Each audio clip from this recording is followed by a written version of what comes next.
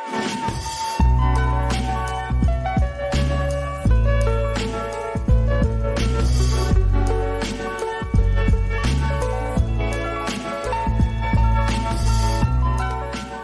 and welcome back to the Jacobin Show. You may have noticed I'm not here with Paul Prescott or Ariella Thornhill tonight. Instead, we've got young Kale, who's similarly confused about why the other two co-hosts aren't here. Yeah, I was not expecting to be on screen right now. I was kind of hoping that this would be Paul, and I'm thoroughly disappointed that it's me again. I don't know what we're doing, but I'm going to try my best, and I will promise you the best I can do tonight, and I will learn and do a growth. Take responsibility and accountability. I'm going to take some accountability tonight for my my big shortcoming of not being Paul. Being Paul, really. I mean, by the way, I hope Paul and Ariella don't mind me mentioning this, but Paul is, as you all know, a high school teacher, and he's actually at his students' graduation tonight. So that's why his wonderful face isn't on. I don't know if we have said this before, but Ariella is starting her maternity leave.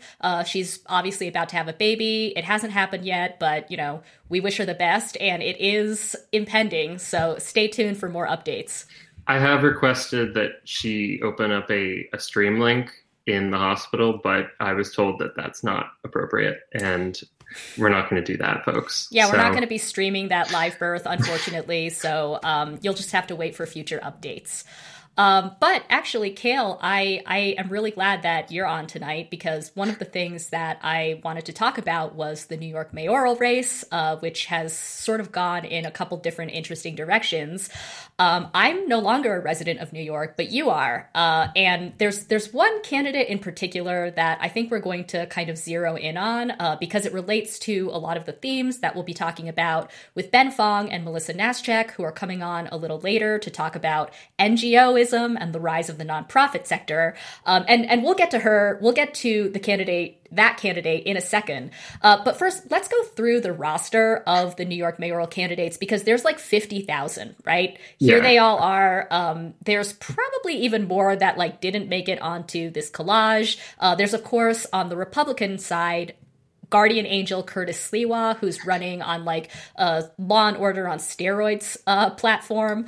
But these are all the Democratic. Oh no, there he is, right? I see him in his red beret. Okay, so Kale, I think you did get all of them. Yeah, this is everyone. This is everyone. Okay. But for the Democratic candidates in particular, the front runner, of course, is Eric Adams, who's the Brooklyn Borough president. He's also a former NYPD officer, and, you know, subsequently, his platform has kind of been this one-note Law and Order drumbeat, right? I should mention he also famously said a couple years ago that non-native New Yorkers should, quote, go back to where you came from, go back to Iowa, go back to Ohio. So that's the number one guy so far. Close on his heels is, of course, Andrew Yang. We all know Yang from the 2020 Democratic primaries. Yang is like pretty weird, kind of technocratic. I feel like his vision for the city is like a cross between Blade Runner and an Amazon warehouse, where everybody gets like a $6 universal basic income every month. Kale, do you have anything to add about Yang? Yeah, but it's going to be really cool, guys, because math is cool, and like we all have good attitudes. I think you're right that he's kind of like, he's the weird vote, that Adams is kind of within the Democratic spectrum. Adams is the right-wing candidate. What we'll get into in a moment is that there really isn't a left-wing candidate, and there's a number of people who've kind of been jockeying for that spot. And so there's some that are kind of Warren Democrats, and then there really isn't like a true Bernie-crat in the race. Let's run through a few of the others, right? Because then there's Catherine Garcia, who I had not heard of until the New York Times endorsed her, which, given the history of the New York Times endorsements, is probably the kiss of death. So we won't spend too much time on that. Scott Stringer was the sort of progressive front runner at the beginning. I think he got a lot of, high-profile progressive endorsements, such as from the Working Families Party and the Sunrise Movement. But I think all of those organizations dropped him like a hot potato when allegations of sexual assault came out against him. But he is still in the race. He's just kind of a non-entity. He remains probably the most viable of the left. Although actually, it seems like things are shaking up kind of in the last few hours, literally the last few minutes. I'm getting immediate updates right now, but that Wiley has kind of started to overtake Stringer. Okay. Okay, so actually, let's talk about Wiley, right? Because she was a member of Bill de Blasio's administration. I think her most recent scandal is, she has also been trying to position herself as a progressive. And following from that, one of her big policy planks was to defund the NYPD by $1 billion. But it recently came out in the news that, it's not a shocker. She lives in a pretty wealthy neighborhood. They actually have a private security patrol. And, when she was confronted with this fact, she kind of hemmed and hawed and was like, well, I personally don't want to pay for it. My husband does because he was mugged last year and there's a lot of trauma. And who am I to say that, who am I to tell him what to do? Kind of equivocated and tried to make it clear that she didn't support the private security. But the fact remains that her neighborhood has one, right? And so I think that tension between her stated policies and what she benefits from personally, it really comes off as like police for me, but not for thee. So that's Maya Wiley. And then is there anyone we're leaving out? I mean, I know that there's like a ton of others, but who else? Well, we should probably just go to the woman of the hour, I suppose, which is Daya Morales. It's been covered in plenty of other venues, including Jacobin. We have a number of really good articles by Ross Barkan, and we're going to mention Ross again in a moment. But the Morales campaign today fired 45 staffers over legal concerns. And it's effectively, this is game over, more or less, even though part of the thing about this mayoral election that makes it kind of strange is the fact that it's a ranked choice vote election, meaning that when someone goes into the ballot booth, they are going to be selecting 5 different candidates and ranking them in an order. And then if their first choice doesn't make it, their vote will now be transferred to their second choice. And if the second choice doesn't make it, it will be transferred over, and so on. And so it gives the impression that even though someone might be polling at a couple points, they are maybe still viable. I'm somewhat suspect of that. My sense is that, especially given the way that, given the fact that almost all of their politics in America are first past the post, meaning basically whoever just gets 51% or 50 plus 1% ends up winning. My sense is that people, even if they put some kind of some of the smaller ranking candidates up first, maybe even second, they're most likely going to say, okay, but who's actually viable? Who I'm still going to pick a lesser evil candidate kind of thing. So, by the way, I just want to say really quickly on the subject of ranked choice voting, this is the first year that New York is doing this.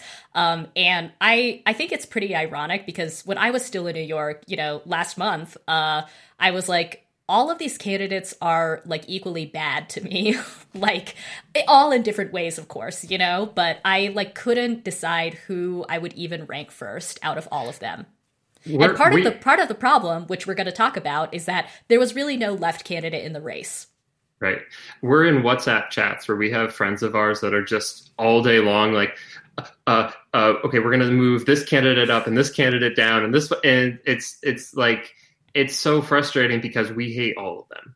Like this is such a disappointing, especially given the kind of the momentous political changes that have happened in this country in the last 6 or 7 years, that there really isn't a left-wing candidate. Mm-hmm.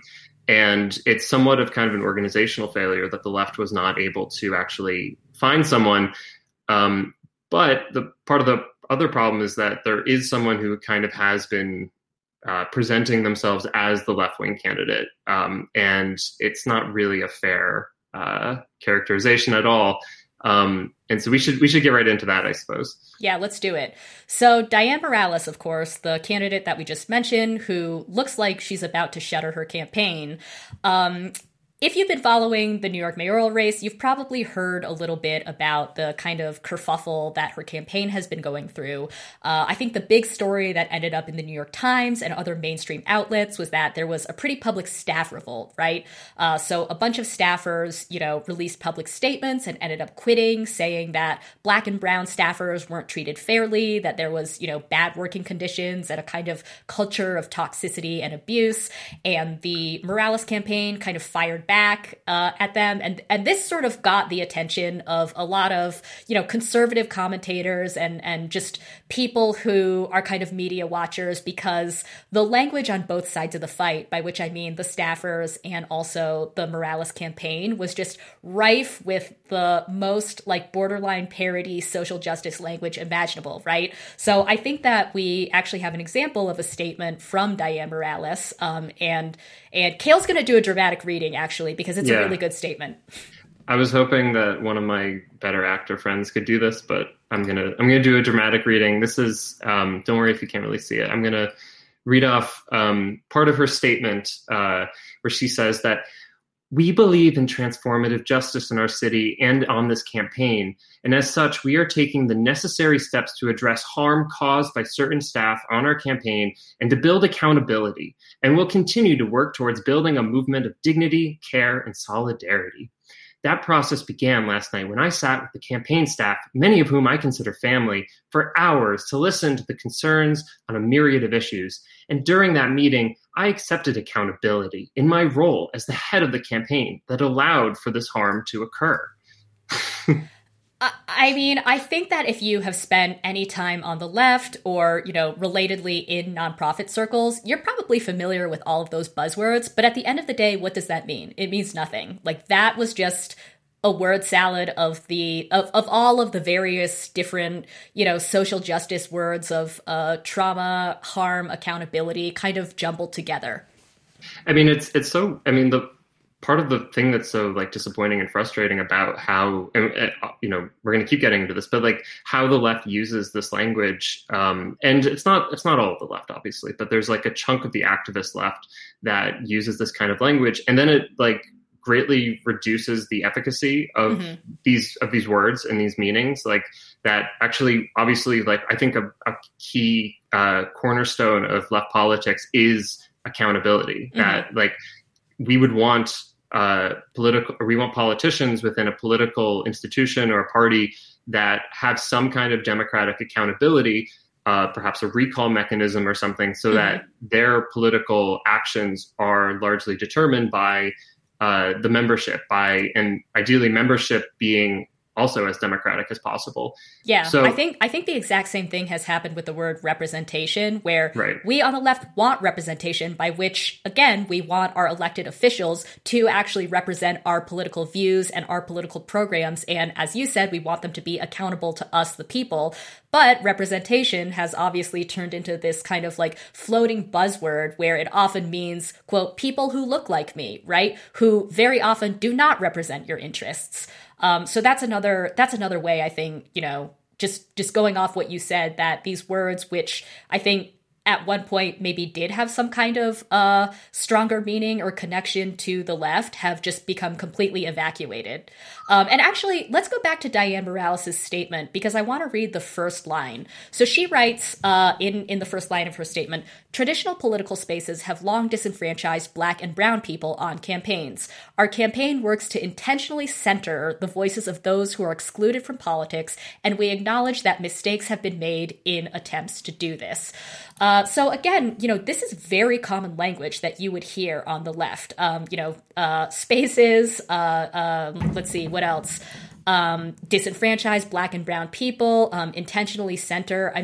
Again, this is kind of the language of the left in many ways. And I think the question is, what does it actually mean? Or like when it's so readily available or like so easily commandeered by a candidate like this, what does it mean? And, you know, just to go back to Dianne Morales and whether she actually is a candidate of the left. So we've talked a little bit about how her campaign sort of imploded because of this staff revolt. But I think that there are also, quite frankly, I think there are more sort of important aspects of the campaign to focus on, which is that, number one, she has very deep charter school ties. I recommend, again, Ross Barkan's newsletter. He's a columnist for Jacobin, but he also has an independent newsletter which kind of covers New York City politics. And he's really sort of broken out her ties to charter schools. She actually founded a charter school, which he points out she refers to as a public school on her website. She is a landlord. She, you know, owns a $2 million brownstone in Bed-Stuy, and obviously collects rent from tenants. What else? She is the executive director of a nonprofit, which actually is part of a nonprofit real estate developer, which is known for evicting people. So this is not really a candidate that... I'm sorry. This is just an intersectional agenda. That's Jen. Right, exactly. You just don't understand the intersections of how she's made a career out of like exploiting people. This is directly from her website. Her website, if you go to it, looks like any social justice nonprofit website. It's colorful. It has all the right words like intersectionality, agenda. You know, if you look at the program that she has on her website that she says she wants to put forward, there's some things on there that I think are good. Like she's called for a municipal green jobs guarantee. I think that's good. She has talked about a citywide rent moratorium. But I think she's probably most famous for her call to defund the police. She was really the only candidate in the race for a while that, you know, was said explicitly, I want to defund the police. She wants to remove $3 billion from the NYPD. And leading on her homepage is a video of her talking about that. So let's roll that.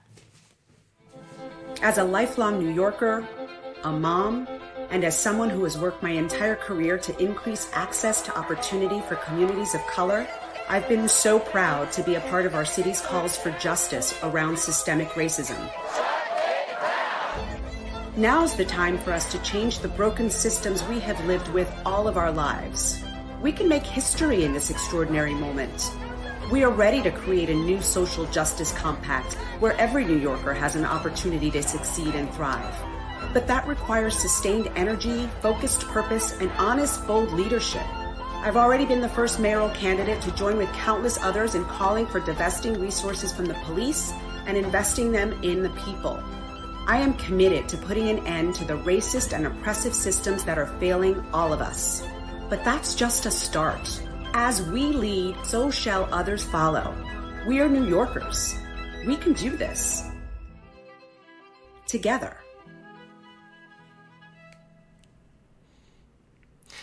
So again, I love the stock music, just like the violin that's getting more and more intense. Soaring violins.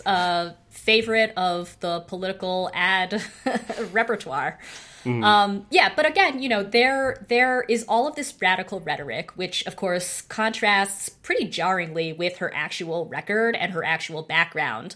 And so again, you know, I recommend this Ross Barkan piece where he talks about kind of her ties to these more unsavory elements of the city. And he says something like, we have a quote from him here. Let me pull it up. So he says, the fundamental problem of Morales' candidacy is that almost nothing in her professional history suggested she cared about being any kind of radical leftist or even an ordinary progressive, volunteering for worthy campaigns and causes. And I think that he's right about that. I think that that is 100% true. But that said, like, I also think something that's interesting about kind of this whole phenomenon is that Dianne Morales employing all of this social justice rhetoric, you know, the buzzwords that we kind of hit on a few moments ago, I don't think that there's actually as much of a tension between her background and between that language, right? Like, we've come to think of this language as like progressive language or the language of the left. And in some cases it is. And actually, I think when Ben and Melissa come on, like, they'll talk a little bit more about that and how it relates to the rise of the nonprofit sector. But you know, Diane Morales is from a nonprofit background. She's college educated, she is professional class, and this is the language of that milieu. Right.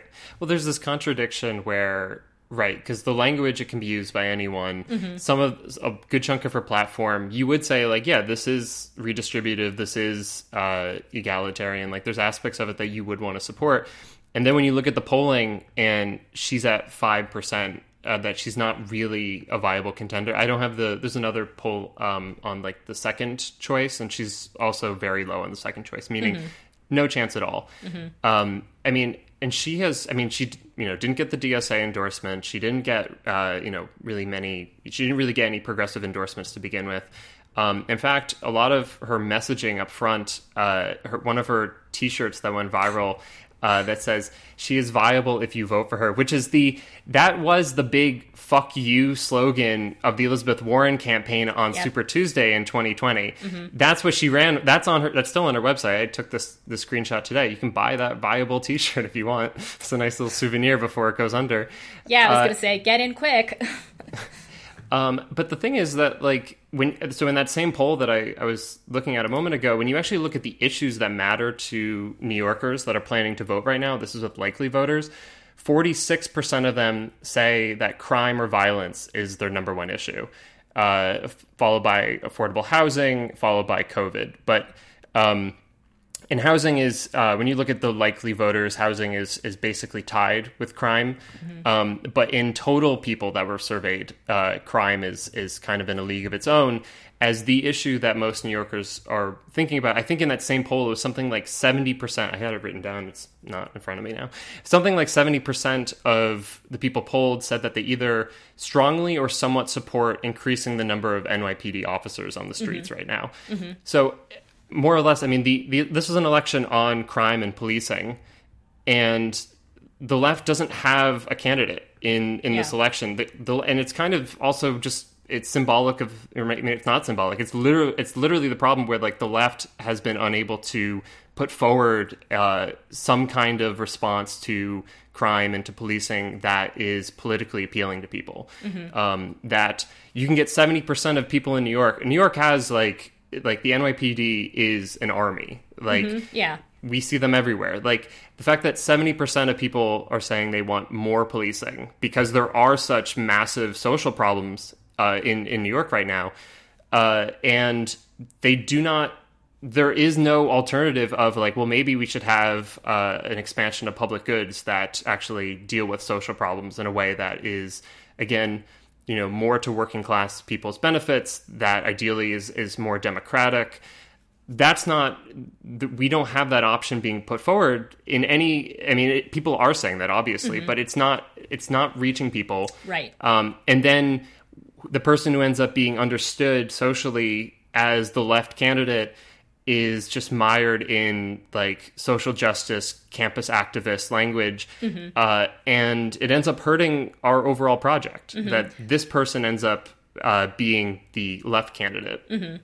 Yeah, so let's take a minute before we bring on Ben and Melissa to kind of look at that social justice language. I mean, we talked a little bit about it already, but I wanna bring up some points in particular, and number one is that it's a very small elite of people who use this language. Like, I'm sorry to say, this is language that dominates, that is predominantly used, on college campuses, university campuses, in the nonprofit sector, which obviously we'll talk with Ben and Melissa about in a bit, and, in the media, in professional activist spheres. And I think what's interesting about a lot of this language is its proponents often say, like, this is the language we use now because it's more inclusive, right? So a kind of classic example is Latinx, which, by the way, I didn't know how to pronounce until I worked for a nonprofit a few years ago. But anyway, that's Latinx.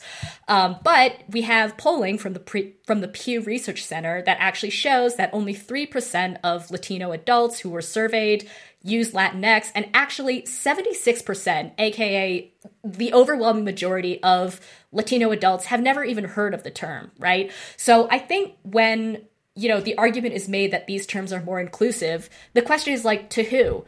Right. Like, if the vast majority of people don't use this term, how can they be inclusive? Well, I mean, that poll, so that to give them the benefit of the doubt, the poll was done at the end of 2019. Perhaps the numbers have shifted slightly, but I think what's more significant is that of the people that actually know the term, the vast majority of them don't like it and don't use it.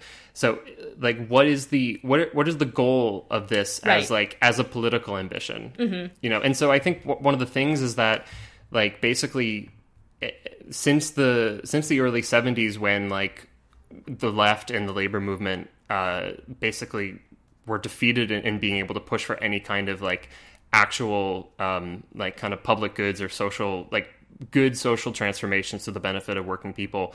The only thing that's continued to move kind of towards the left or in a left-wing direction has been the language that we use to talk about oppression and domination, exploitation, all these things.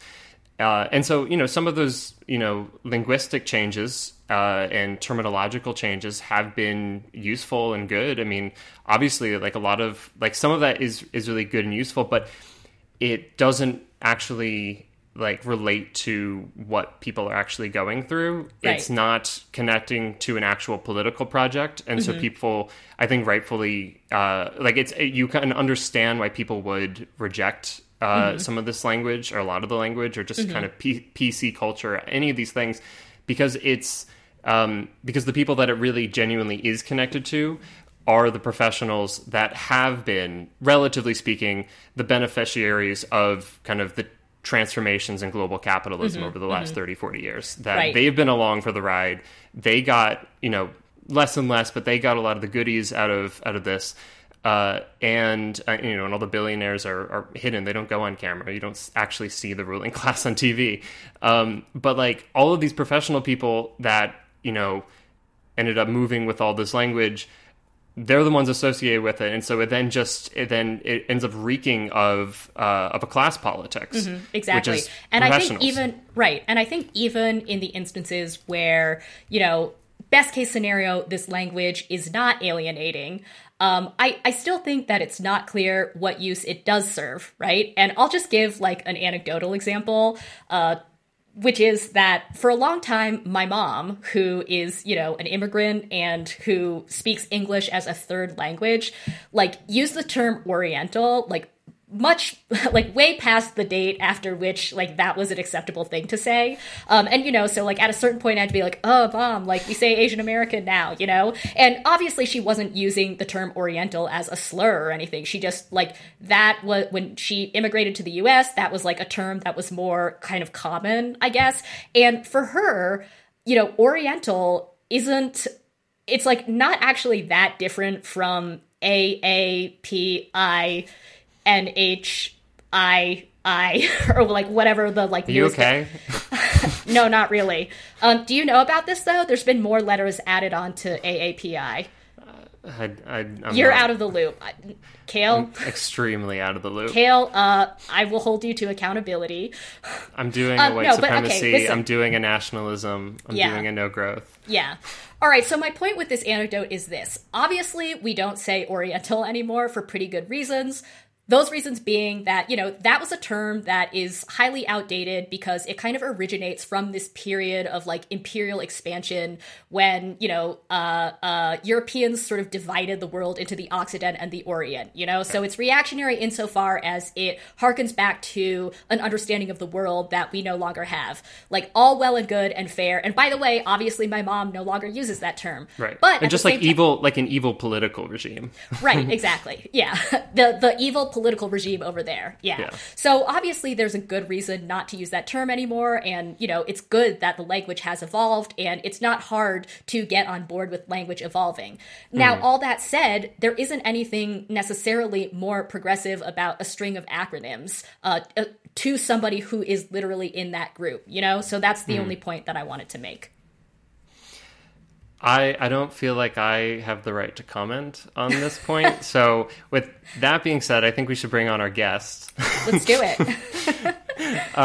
So let's bring on Ben Fong, who is a professor at Arizona State University, and Melissa Nazchek, who is a political organizer and writer, a soon-to-be prolific writer in Philadelphia.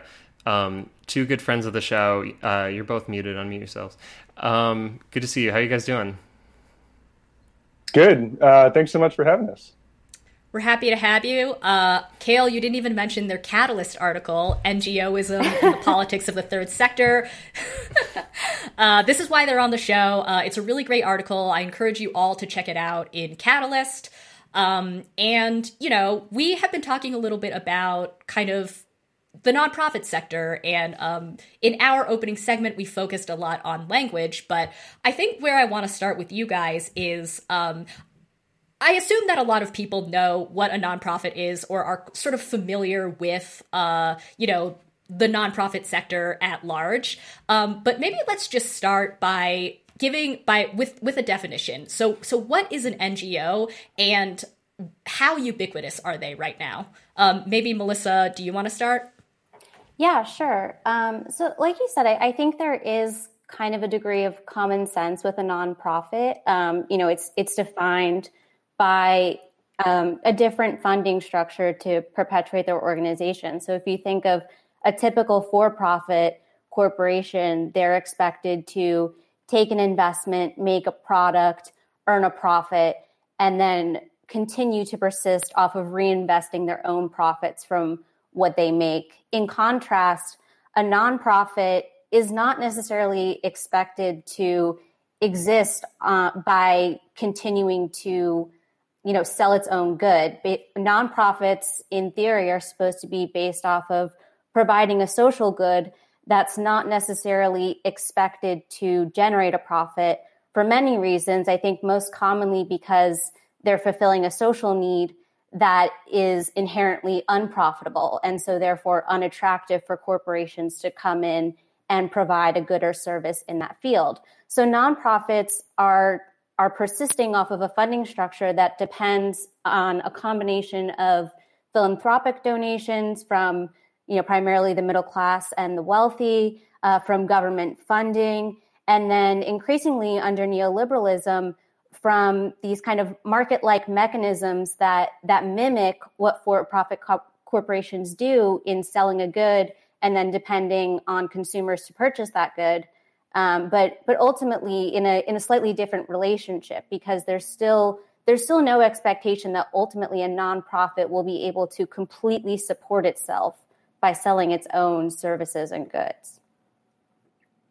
And just a small addition to that, we offer some data in the article illustrating the huge growth in nonprofit and foundation assets, as well as just the proliferation of third sector entities more generally. But it's a huge part of the economy. It's like 5 to 6% of GDP, and it employs about 10% of the American workforce. So it's a pretty big sector. Right. I have one of the figures from the piece on the index of state and local government employment and public welfare versus the private organizations, and kind of how that's split off beginning, at least from this data, like it looks like the beginning of the 70s. So I guess the question then is like, how did we get here? What are the historic factors that led to the rise of the nonprofit sector?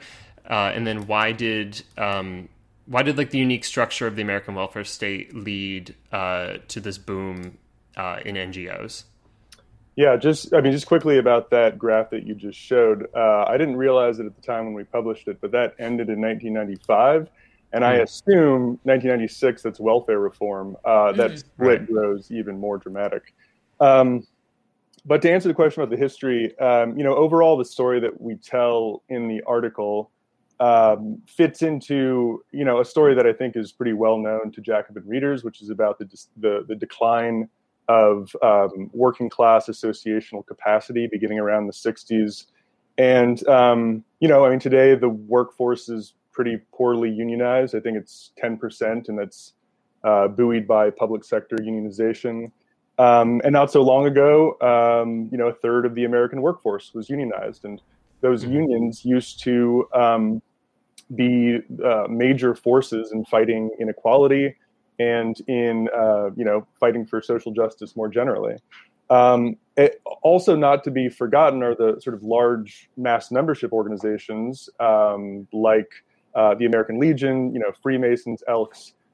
These were far from progressive organizations by any means, but they were actual membership organizations, and they were responsive to the will of their members, and they did political work, and they influenced our politics. And then around the beginning of the 60s, you see these organizations start to decline in size, but more importantly in power.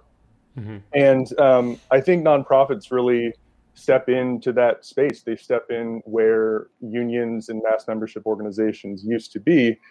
And that has dire consequences for our politics. The sort of advocacy nonprofits that have taken the place of the old associations, they are markedly more hierarchical. They're more top down. They tend to be dominated by professional class staffers. And they really only interact with their memberships insofar as they're like a mailing list. There's very little democratic debate within these nonprofits, and it's much more staff driven. And because it's staff driven, it's also funder driven.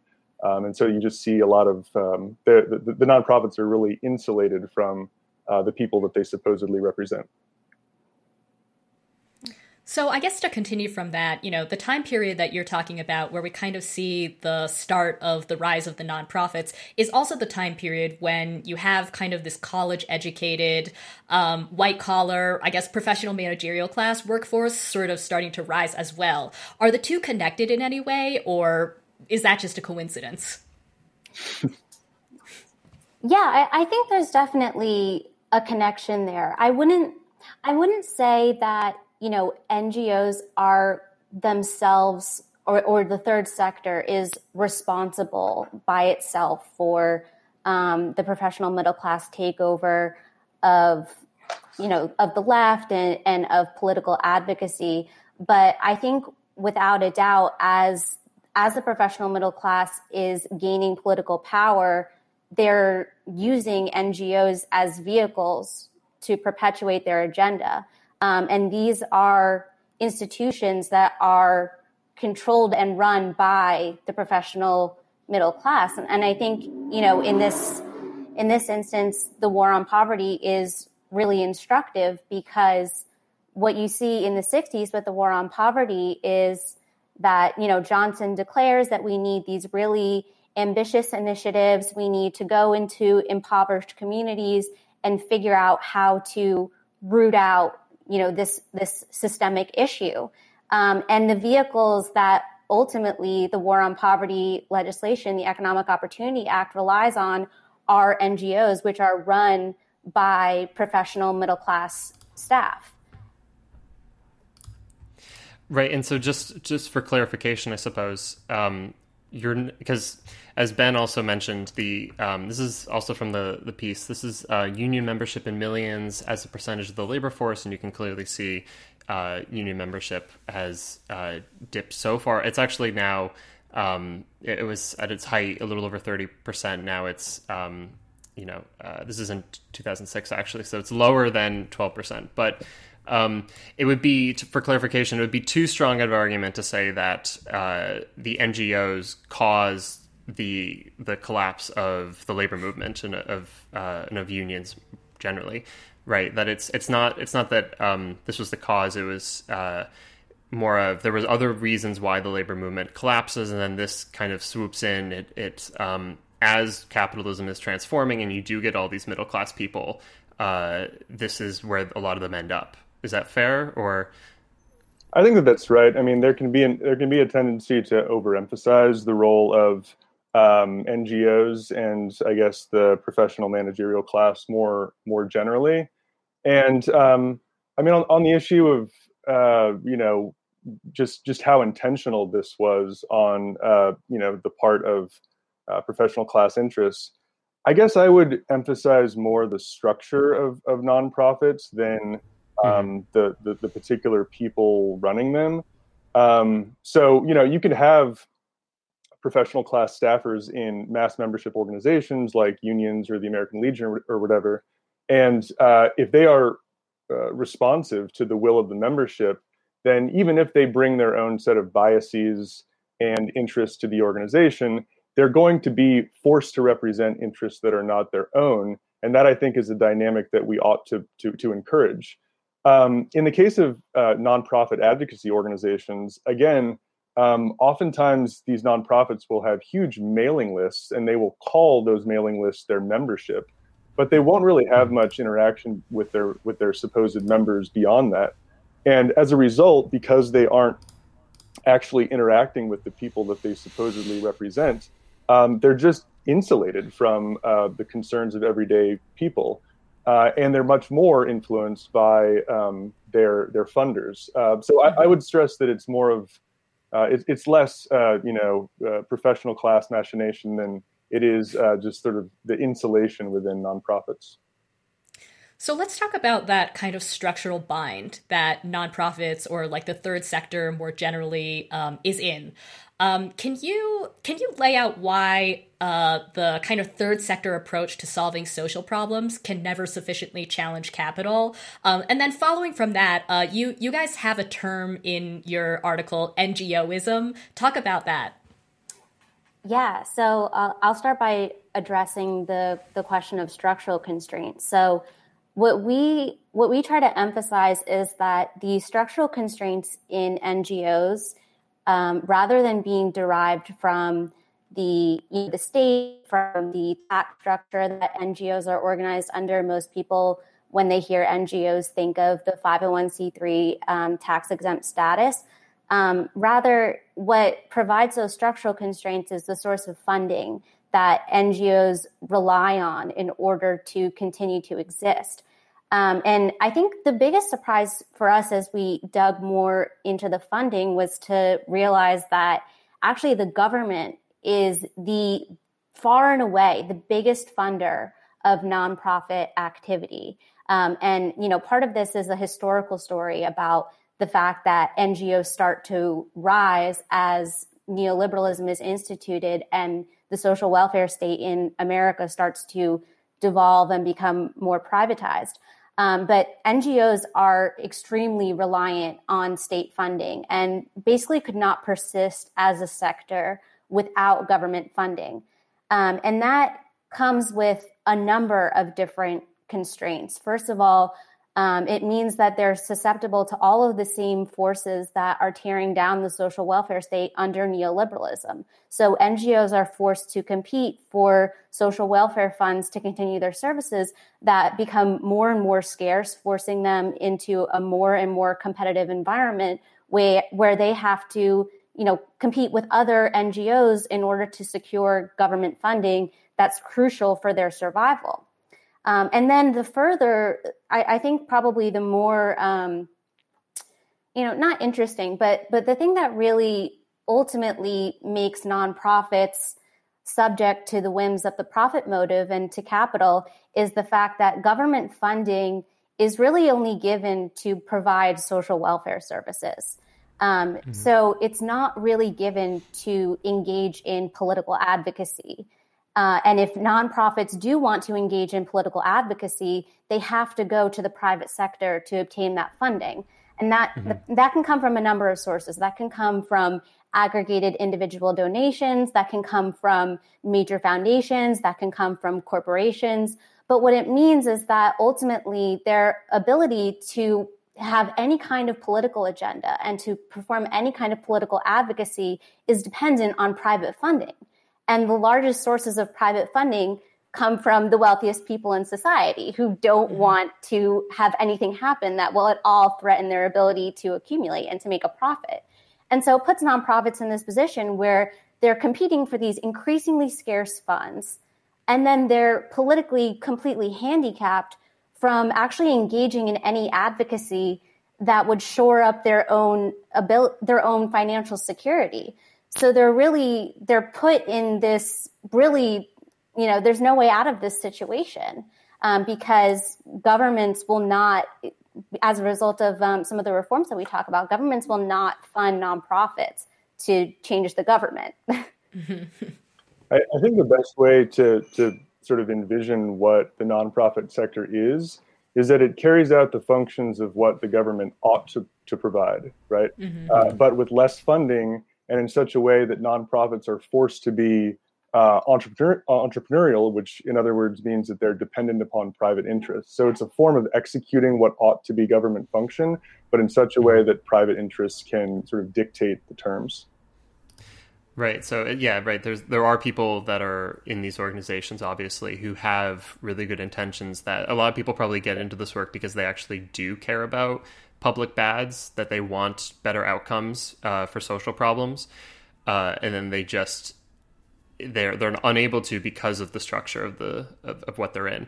It seems like if only we had somewhere to put them in the state where they could effectively do that work. That maybe the people are there clearly. If only we had the right build out of, I don't know, maybe the welfare state. And I have an idea.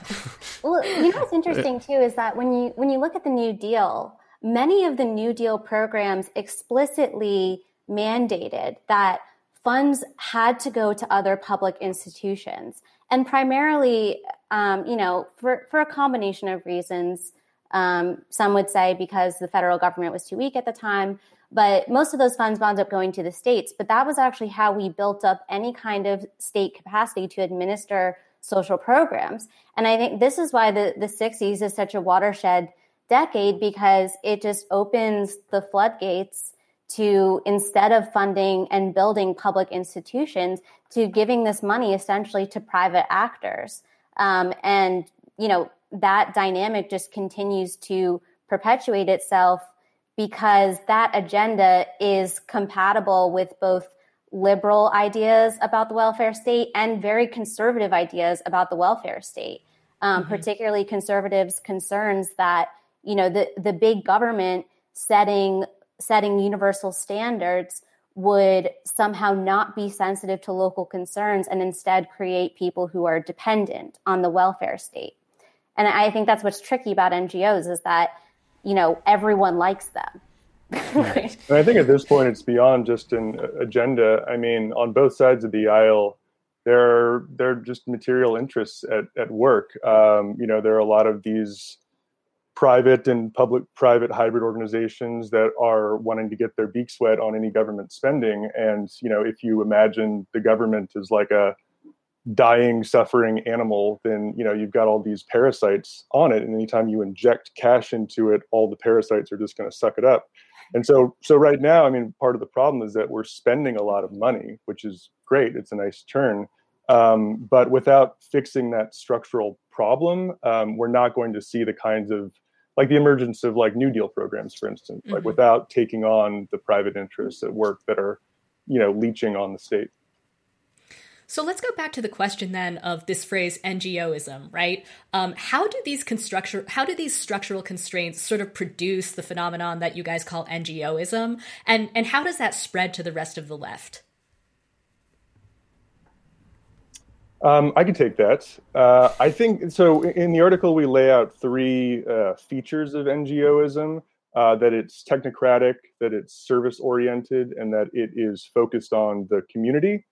And where we get those from are, it's related to the structural constraints that we just talked about. So, given the structural constraints on nonprofits, they are incentivized to come up with modes of solving social problems that systematically avoid taking on the profit motive, right? And this makes sense in the case of a lot of nonprofits in terms of their immediate self-interest. Like if you're running a nonprofit hospital, it doesn't make sense to piss off your funders by engaging in political advocacy that might make them mad for whatever reason. So it makes sense within a certain context, but I think the problem that, and I can return to those three features in a second, but the issue that we're concerned with for the left is that, the genie's escaped the bottle. This mode of solving social problems that avoids taking on the profit motive, it's almost seen as common sense by a lot of people who aren't necessarily even involved in the NGO world. And I think to some extent that's not so surprising. I mean, the current generation of activists, young activists, grew up in a world that was carefully curated by foundations and nonprofits. I mean, they funded the work of college professors, they trained campus advocacy organizations, they wrote our textbooks in school. And so that, activists would come to political spaces and they would want to be, do-goodery and technocratic and avoid debates and focus on the community. I don't think any of that is especially surprising given the generational shift. People who at one point would have joined the Communist Party today are volunteering for nonprofits. And I think that leads to a kind of common sense that's very pernicious within the left. There we go. So, yeah, that was one of the things I was struck by reading the piece, is just how ubiquitous, like, they've designed the world that we live in today. That again, everyone go read the piece. It's really good. But you realize that it's in the blood of our society, like in kind of a very metaphysical sense of just like all the infrastructure in the last 30, 40 years was not carried out by the welfare state. It was by these private companies. I mean, this is what we talk about when we're talking about the privatization that occurs under neoliberalism. But I wanted to switch gears a little bit to something that we were talking about earlier when I was being really unwoke about language. Why do the NGOs love community? Like in the statement that I read earlier from Diane Morales, she talks about how like some of her staffers, like this was such a painful political moment because it felt like family. Mm-hmm. What's up with like the family talk and the community talk? And I'm looking at you, Damage Magazine, Ben Fong. What's up with the family in corporate America? We need the Freudian explanation. Yeah, in the NGO. But I mean, in all seriousness, like something that I really liked about your guys' piece is you point out at one point, or it's just a line, but you say something like, "Go to any nonprofit website, and like within 10 seconds of scanning it, you'll find some sort of invocation of community." And we've addressed this like to a certain extent on the show before, but what's with the nonprofit fixation on community, and perhaps more importantly, like what does that obfuscate? Yeah, I think that it's something that has evolved over time for sure, and has at different points in time meant different things. And I think that, originally, or not originally, but to kind of go back to the 60s, and this also, you can trace this thread back really to Herbert Hoover, there's this idea that part of what's wrong with social welfare and why we can't fix these systemic social ills is that our institutions are just not responsive enough to people. They don't, for whatever reason, they don't really know what's wrong with people's lives. And so therefore they come up with these clunky solutions. They don't administrate them well. And that's why we still have poverty. And so the notion of community was meant to signal this different approach to social welfare, where administrators and organizers would be legitimately connected to the people, and therefore actually be able to respond to their concerns. And this also, I mean, it connects so much back to the technocratic aspects that we talk about of NGOs, because it's also connected to this idea that the reason that we still have systemic social rot is because we just don't know how to fix it. And if only we could give people the right information, then they would have it. And there's this idea that the community, which no one can actually define, and in fact is a highly political term that enables actors to define their own scope of action while pretending that actually they just found this community. And, there's some sort of organicness to the solutions that they've found because it's coming from the community.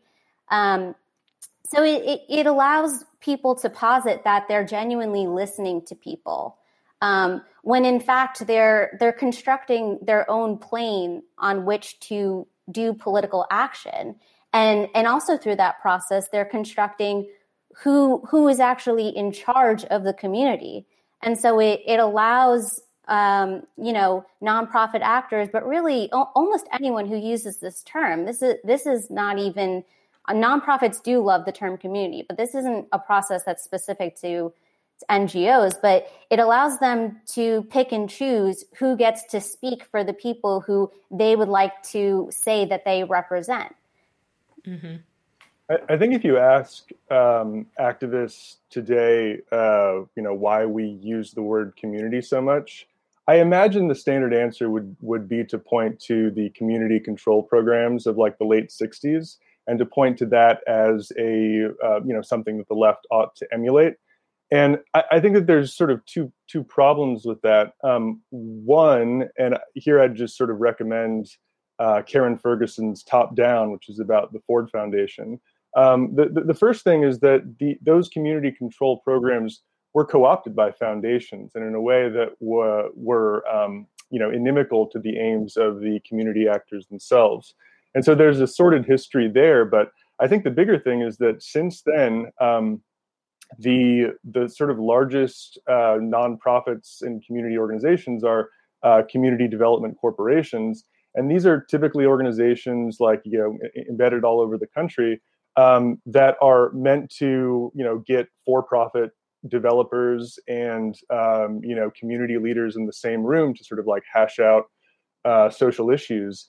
And the problem there, of course, is that the people who get represented in those organizations, which have the sheen and the authenticity of the word community, are generally elites and not the people in the actual geographical areas that they're supposedly representing. Right. Well, so actually on that point, I mean, I think I guess there's two parts to this, because the first is that community. I think you guys kind of covered the previous question very well, but like there's the community in the sense of like, oh, it's the people that I have relationships with and I know that are not in my family, they're in my neighborhood, we take care of one another, we look out for one another, something like that. And then there's just this very amorphous, the community, and there's the people that fit into the community because of something that maybe they did, maybe they didn't do, maybe it's just some obscriptive identity thing, and okay, you're now in the community. What kinds of alliances does the NGO model of community building actually construct? And how are those different from the kinds of alliances that the left typically has built and wants to build? Yeah, so I think this is kind of another example where this is something that has changed over time and has been argued about. But I would say where we are now is kind of where we left off going into the 70s, where what the community is and what kind of alliances it means is the community is basically a series of groups that are represented by a leader. And that leader has the ability to articulate the concerns of the people. And what a coalition is, what a community coalition is at this point, is a group of leaders coming together and basically hashing out, my people want this, my people want this. Let's come to some kind of compromise and say that this is what the community as a whole wants. And in practice, what that means is that often leaders are elites, are people who have some kind of existing power or authority over localities to be able to assert themselves as a leader for various reasons, chiefly because they control community resources. And so, in effect, what that does is it allows, people who are already elites in their locality to posit that they're forming these grand alliances, which, are basically cross-class alliances where actually elites are in complete control over what the coalition says and does. And just to take that even a step further, you can have someone who is a local elite, say because they have a construction company and so therefore have some kind of ability to control development. But just because they have power in that community doesn't even mean that they will reasonably be able to assert their community's, wishes over other sources of power, chiefly financing that comes from national or international banks. So it's not even a good method for local elites to control their communities against other more powerful elites. I mean, I think the short answer there is that community serves as a substitute for class. That, like, instead of talking about community, we should just talk about class, which would much more accurately, I think, represent political interests within any supposed community. Just briefly, because I know Melissa probably doesn't want to talk about this, but Cale, you asked about the psychoanalytic dimension, and I think that there's something very appealing in community. I mean, I think Eric Hobsbawm called community one of those vapid phrases of lost and drifting generations. And I think that we hold on to community so much because it's not there, because we're highly atomized and we want a community. But the problem there is that, capitalism is really good at recuperating languages that we like, languages of humanism. And, those love is love yard signs that you see around liberal neighborhoods, it's hard to disagree with all that stuff. That stuff is good. It's fine. But the way in which it's used to justify a certain project, I think that's what's sort of pernicious about it. Mm-hmm. Sorry, I was interrupting to ask if you own one of the signs. I in this house, we believe. Yeah, I do not have one of those signs. Gotta do some more work. So I want to shift gears just a little bit to talk about whether there's an effective way for the left to work with nonprofits, because I think that we've sort of identified a lot of the pitfalls, but obviously, as we pointed out before, a lot of people who are on the left work in nonprofits, right? I myself have worked at nonprofits and at foundations in the past. Jacobin, I think, is technically a nonprofit. Organizations that we love, like Labor Campaign for Single Payer, Labor Notes, I think that they're all nonprofits. And again, I think that you're really clear in your work that, you're not disparaging the work that these groups are doing, let alone the individuals who work for them. But in thinking through some of these structural problems, do you guys see any way that we can smartly engage with nonprofits? Yeah, I think that, whatever your opinion of nonprofits is, at this point, it is impossible to do any kind of political activity and not engage with some nonprofits. And part of that is because, as we mentioned, it's really the structural constraints from nonprofits ultimately derive from funding structure. So there's plenty of nonprofits. Plenty is maybe a stretch. There are nonprofits who are not funded by elite institutions. And those are the ones that the left should prioritize working with. And I think that, DSA is kind of an interesting example of this, where DSA is a 501c3. It's a nonprofit, but it's funded by membership dues. And so that means that it, even though it's still a nonprofit, ultimately it's controlled by its members. It's controlled by the people who, volunteer for the organization. And the more kinds of nonprofits that we can seek out that are like that, the more successful the left will be at avoiding all these dynamics that cause conflicts with nonprofits' ability to actually confront the profit motive. The coalition around National Nurses United that's fighting for Medicare for All, I think, is a good example of this. NNU convenes the table around which a lot of different organizations exist, including the Labor Campaign for Single Payer. But there are a lot of nonprofits that are there, the Center for Popular Democracy, and so there might be productive avenues of working with nonprofit and union collaboration, provided that I think unions are in charge. That being said, I think that there is a tendency to channel a lot of the activism into the traditional nonprofit ways. So. Prioritizing insider lobbying, prioritizing media campaigns, social media campaigns, and engaging in less confrontational tactics. So I think anytime you're dealing with nonprofits, they're going to want to domesticate and channel any kind of dissent into avenues that they deem to be quote unquote productive. All right, so we're going to do a little thought experiment. imagine we're all sitting in the DSA meeting right now. We're going to transport ourselves to it's the AC isn't working. It's really hot. It sucks. I've actually been in those meetings like many times. This is oh, I know. That's why I know you can do this thought experiment right now, Mel. If the AC isn't working in Phoenix, then there's no meeting. Okay, well we're talking Brooklyn or something. We're not nice. Which is still really hot. Coastal elites. Yeah, we're talking coastal elite DSA meeting.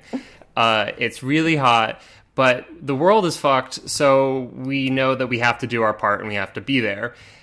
Is the social justice language and the community talk and the localism, is all of this a problem for bringing new people into the room with us, particularly working class people? Because if I'm going to suffer through the poorly ventilated DSA meeting, I want to bring new people into this. That it's not, I'm not doing this because it's fun. I'm doing this because it's politically necessary because we have a really horrific social circumstance right now. So I think we should, my sense is that we should be fairly, what's the word I want? Mercenary about these things, right? That we have certain political goals and we need to do the things that help us get as close as we can to achieving those goals as possible. Are we shooting ourselves in the foot? Yeah, so I think that it is yes and no to your question. And what's actually more pernicious about NGO language is that it is not 100% alienating because, some of it, I was thinking about this a lot while you guys were talking during your segment. And some of it is alienating and, just straight up confusing. And sometimes that has to do with terms that nonprofits just come up with and then expect everyone to know. Sometimes it's for really more boring technical reasons, that the way that they want to talk about politics and society is in this just highly specialized technical way that just no one, unless you have a master's degree, could possibly understand. But then a lot of it assumes the language of common sense. And that's actually, I think, even more dangerous. And this, some examples of this, I think, are NGOs' emphasis on citizen engagement. Who would be against citizen engagement? We're people who talk about making structures more accessible, making it possible for citizens to genuinely participate in decision making. And so hearing a term like citizen engagement, it's not obvious why that's not compatible with the left. And in fact, on its face, it's not incompatible with the left. And the problem is really is more so the way that these terms are then taken and then put through these routinized processes that are not only alienating processes, but are designed to completely disempower people and to make it clear that they're not actually, they're basically doing the opposite of whatever the term is meant to invoke. And, citizen engagement in the nonprofit world often means having some kind of public forum where all of the speakers are carefully picked out in advance because they represent a very specific viewpoint, and then it's open to the public, and citizens engage because they sit there and listen to people talk.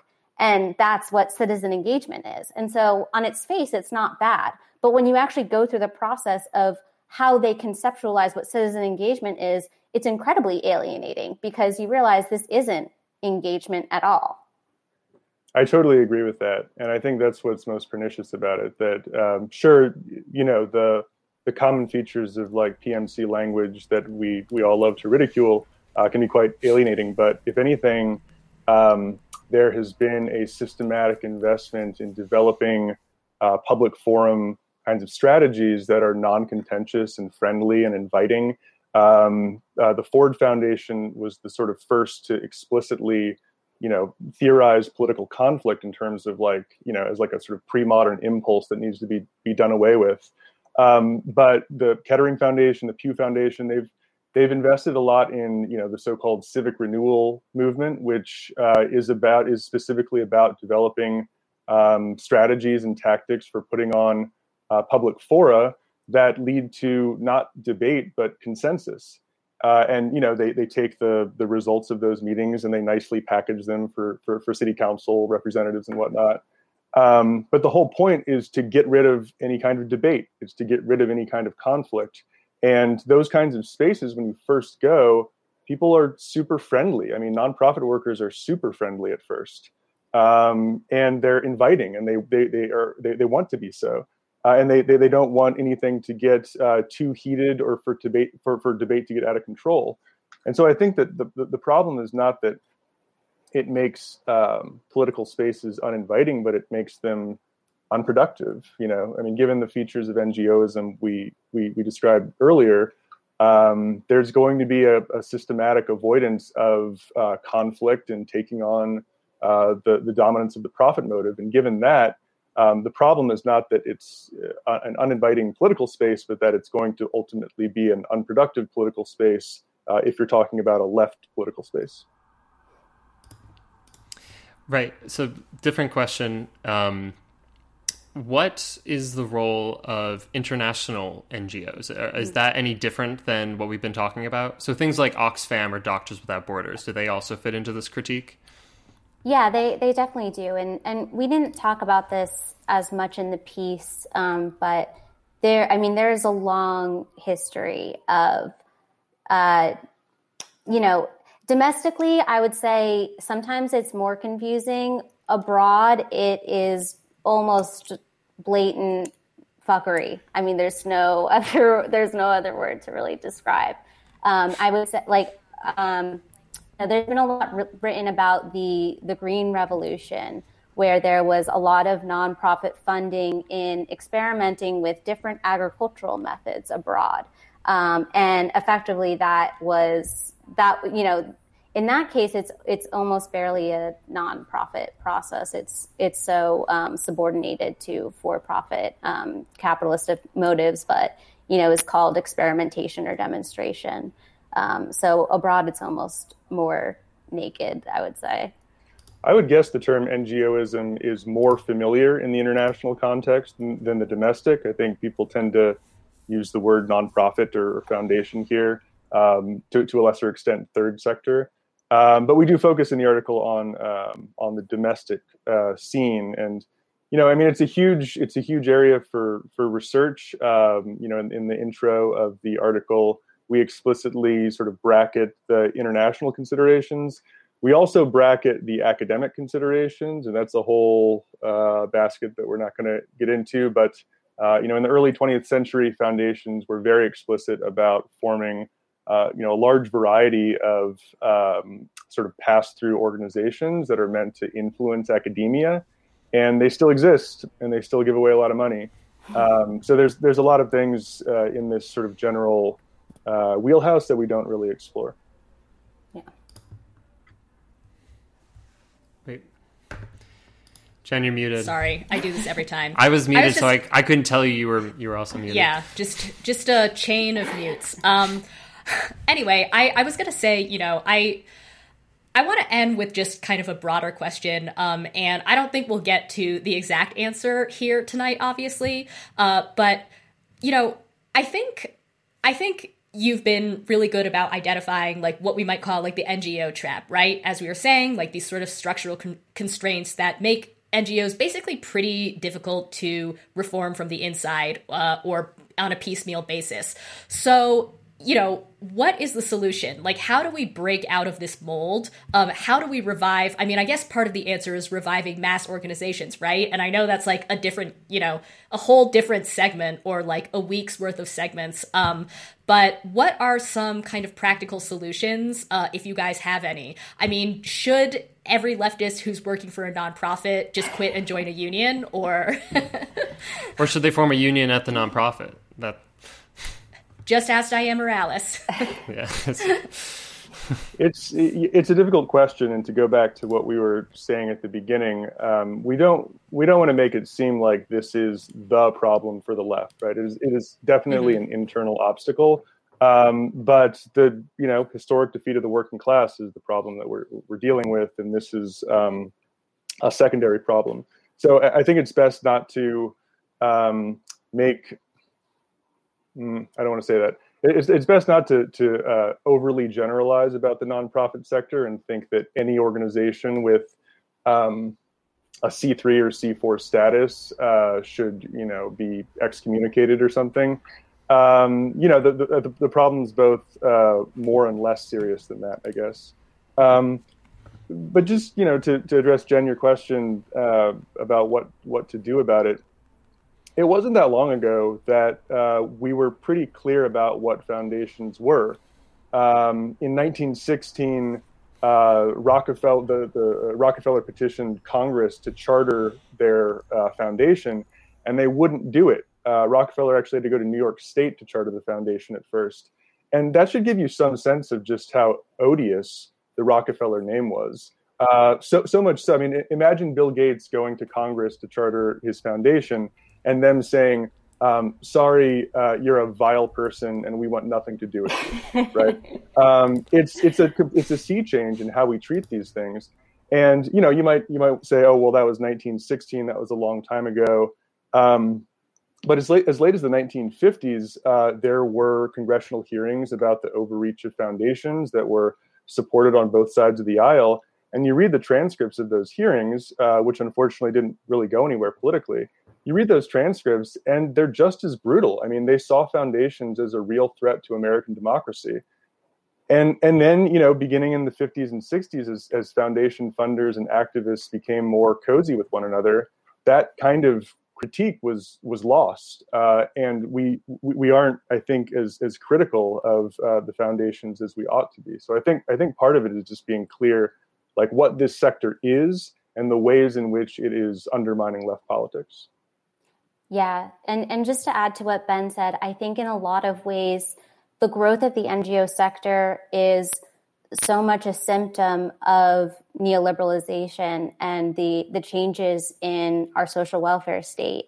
And those changes are not just things that affect the structure of the state and of delivery of social goods, but it's also the fact that under neoliberalism, there is such an overaccumulation of wealth that, people have billions of dollars to invest in these social initiatives that allow them even another degree away from their capitalist firm to control what society looks like and how it disperses and distributes its goods. So in a lot of ways, what this is the story of is another piece of why we need, why we need a mass movement, why we need a strong state, why we need publicly owned and run institutions. But then on the other side, I think what's important about this story is that, NGOs are here now and they're a huge sector of the economy. Millions of people are employed by NGOs. And so now as we're trying to rebuild the left and think about, how can we democratize society and how can we make sure that public goods are genuinely public goods? Now we have another layer of institutions with their own interests that, don't necessarily want that to happen. And so, it's kind of, it's something that it's not as simple as looking back at the New Deal and saying, let's do that again. And let's just create these public goods because they were really, creating them. Now we have to figure out how do we contend with these additional institutions that have cropped up and are really not meeting social needs, but still have their own interests in existing. Right. And it's just what you're saying right now, kind of one of the things that struck me is just how compatible the NGOism is with neoliberalism. And neoliberalism is basically just like, whole hog capitalism. It's like capitalism uninhibited to just, it's capitalism in the period of ripping apart the gains that working people won over the last 150 years. And so to try to have a different society, to build a new left, to rebuild the labor movement and to rebuild the welfare state, and to effectively combat NGOs and NGOism, maybe not NGO, but NGOism, the fact that ambulance something, NGOism, it has to be an anti-capitalist perspective. It has to be an anti-capitalist politics. It has to be a politics about working class power, because that's how you got the other kind of social arrangement of having a welfare state, of having a greater standard of living for working class people. It didn't just come out of the liberal do-goodery of the progressive era. It was effectively class conflict, and so I don't know. I mean, maybe this is just another question of it, like, do we have to basically go full class conflict in our politics, or can there be something less? Do we even want something less, or can there be something less conflictual that can mitigate the effects of NGOism? Yes, class conflict. Yes. Cool. Just want to make sure it was said. It's Jacobin. It's a good Jacobin thumbs up. To end on. No, I think that there will always be plenty of people who are wanting to recuperate class conflict into a more positive direction. The progressives that were oftentimes the architects of New Deal programs were, way better than contemporary progressives. But their hand was forced in a certain direction, and that was the sort of like key driver. So I would co-sign and say, yes, the left should be about class conflict, and the kind of domestication of dissent that NGOs encourage. It's always going to lead in the same direction, which is a reaffirmation of the status quo. Yeah. So if you guys have like another 2 hours, I wanted to talk to Ben about psychoanalysis. Oh my gosh, and Mel, we have to finish discussing our Capital Volume 2 chapters. So we're going to do that live. The volume that everyone loves. Yeah. And definitely reads cover to cover. That's the content your viewers crave, is listening to Kayla and I read a paragraph of volume 2 and just saying, what the hell is he doing here? I don't know. It's probably about profit. And then afterwards, Kayla and I can talk about our dreams. Yeah. Yeah. Do you have a good dream you can share, Ben, before you leave? Okay. So good dreams that you will not hear. Thank you both so much. I do want to stress, like, this new issue of Catalyst. Here, I'm going to give a little promo. The new Catalyst is really good, and people should buy it and subscribe to Catalyst. And it's especially good because of the essay that Mel and Ben wrote. People read that article and share it, and then do better. That's the takeaway I want. Do better. Do better. All right. Thanks, guys. All right. Thanks so much. Thanks for having us. Take care. Have a good night. All right. Fun. I think actually we linked to their Catalyst article in the description box below. So definitely give that a read. I thought that was a great discussion.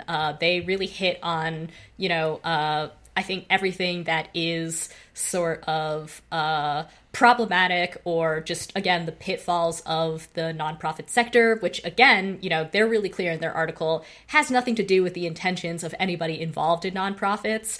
But it's a larger problem that unfortunately has sort of arisen in a moment when these, once strong mass institutions, mass organizations, like labor unions, and even, just large kind of member organizations have been on the decline. So, I mean, even as they said, even though NGOs and NGOism isn't the primary problem that the left or working people or anyone really faces right now, it was honestly, and just from my experience reading it, like, it was really useful and enlightening to understand effectively, like, why, whether it be kind of how privatization has played out, or just how ubiquitous this this language and this worldview is, like, just coded on everything.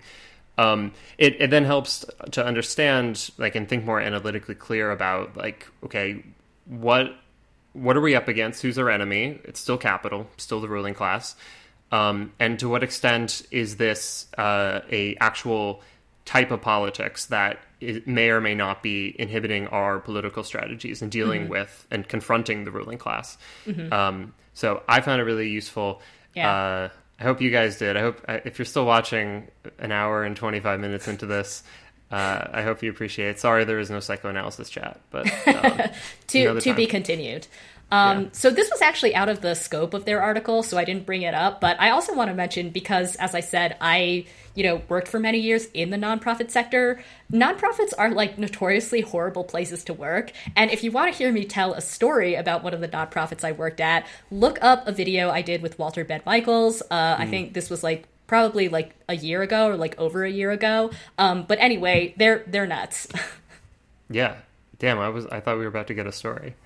Yeah, well, let's save that for another time. so people aren't hanging on for 2 hours listening to us complain about nonprofits. But any last thoughts on the mayoral race or on nonprofits, just to bring it full circle? Yeah, I don't know. I mean, what's your ranking? Number 1, Curtis Sliwa. No, I'm just kidding.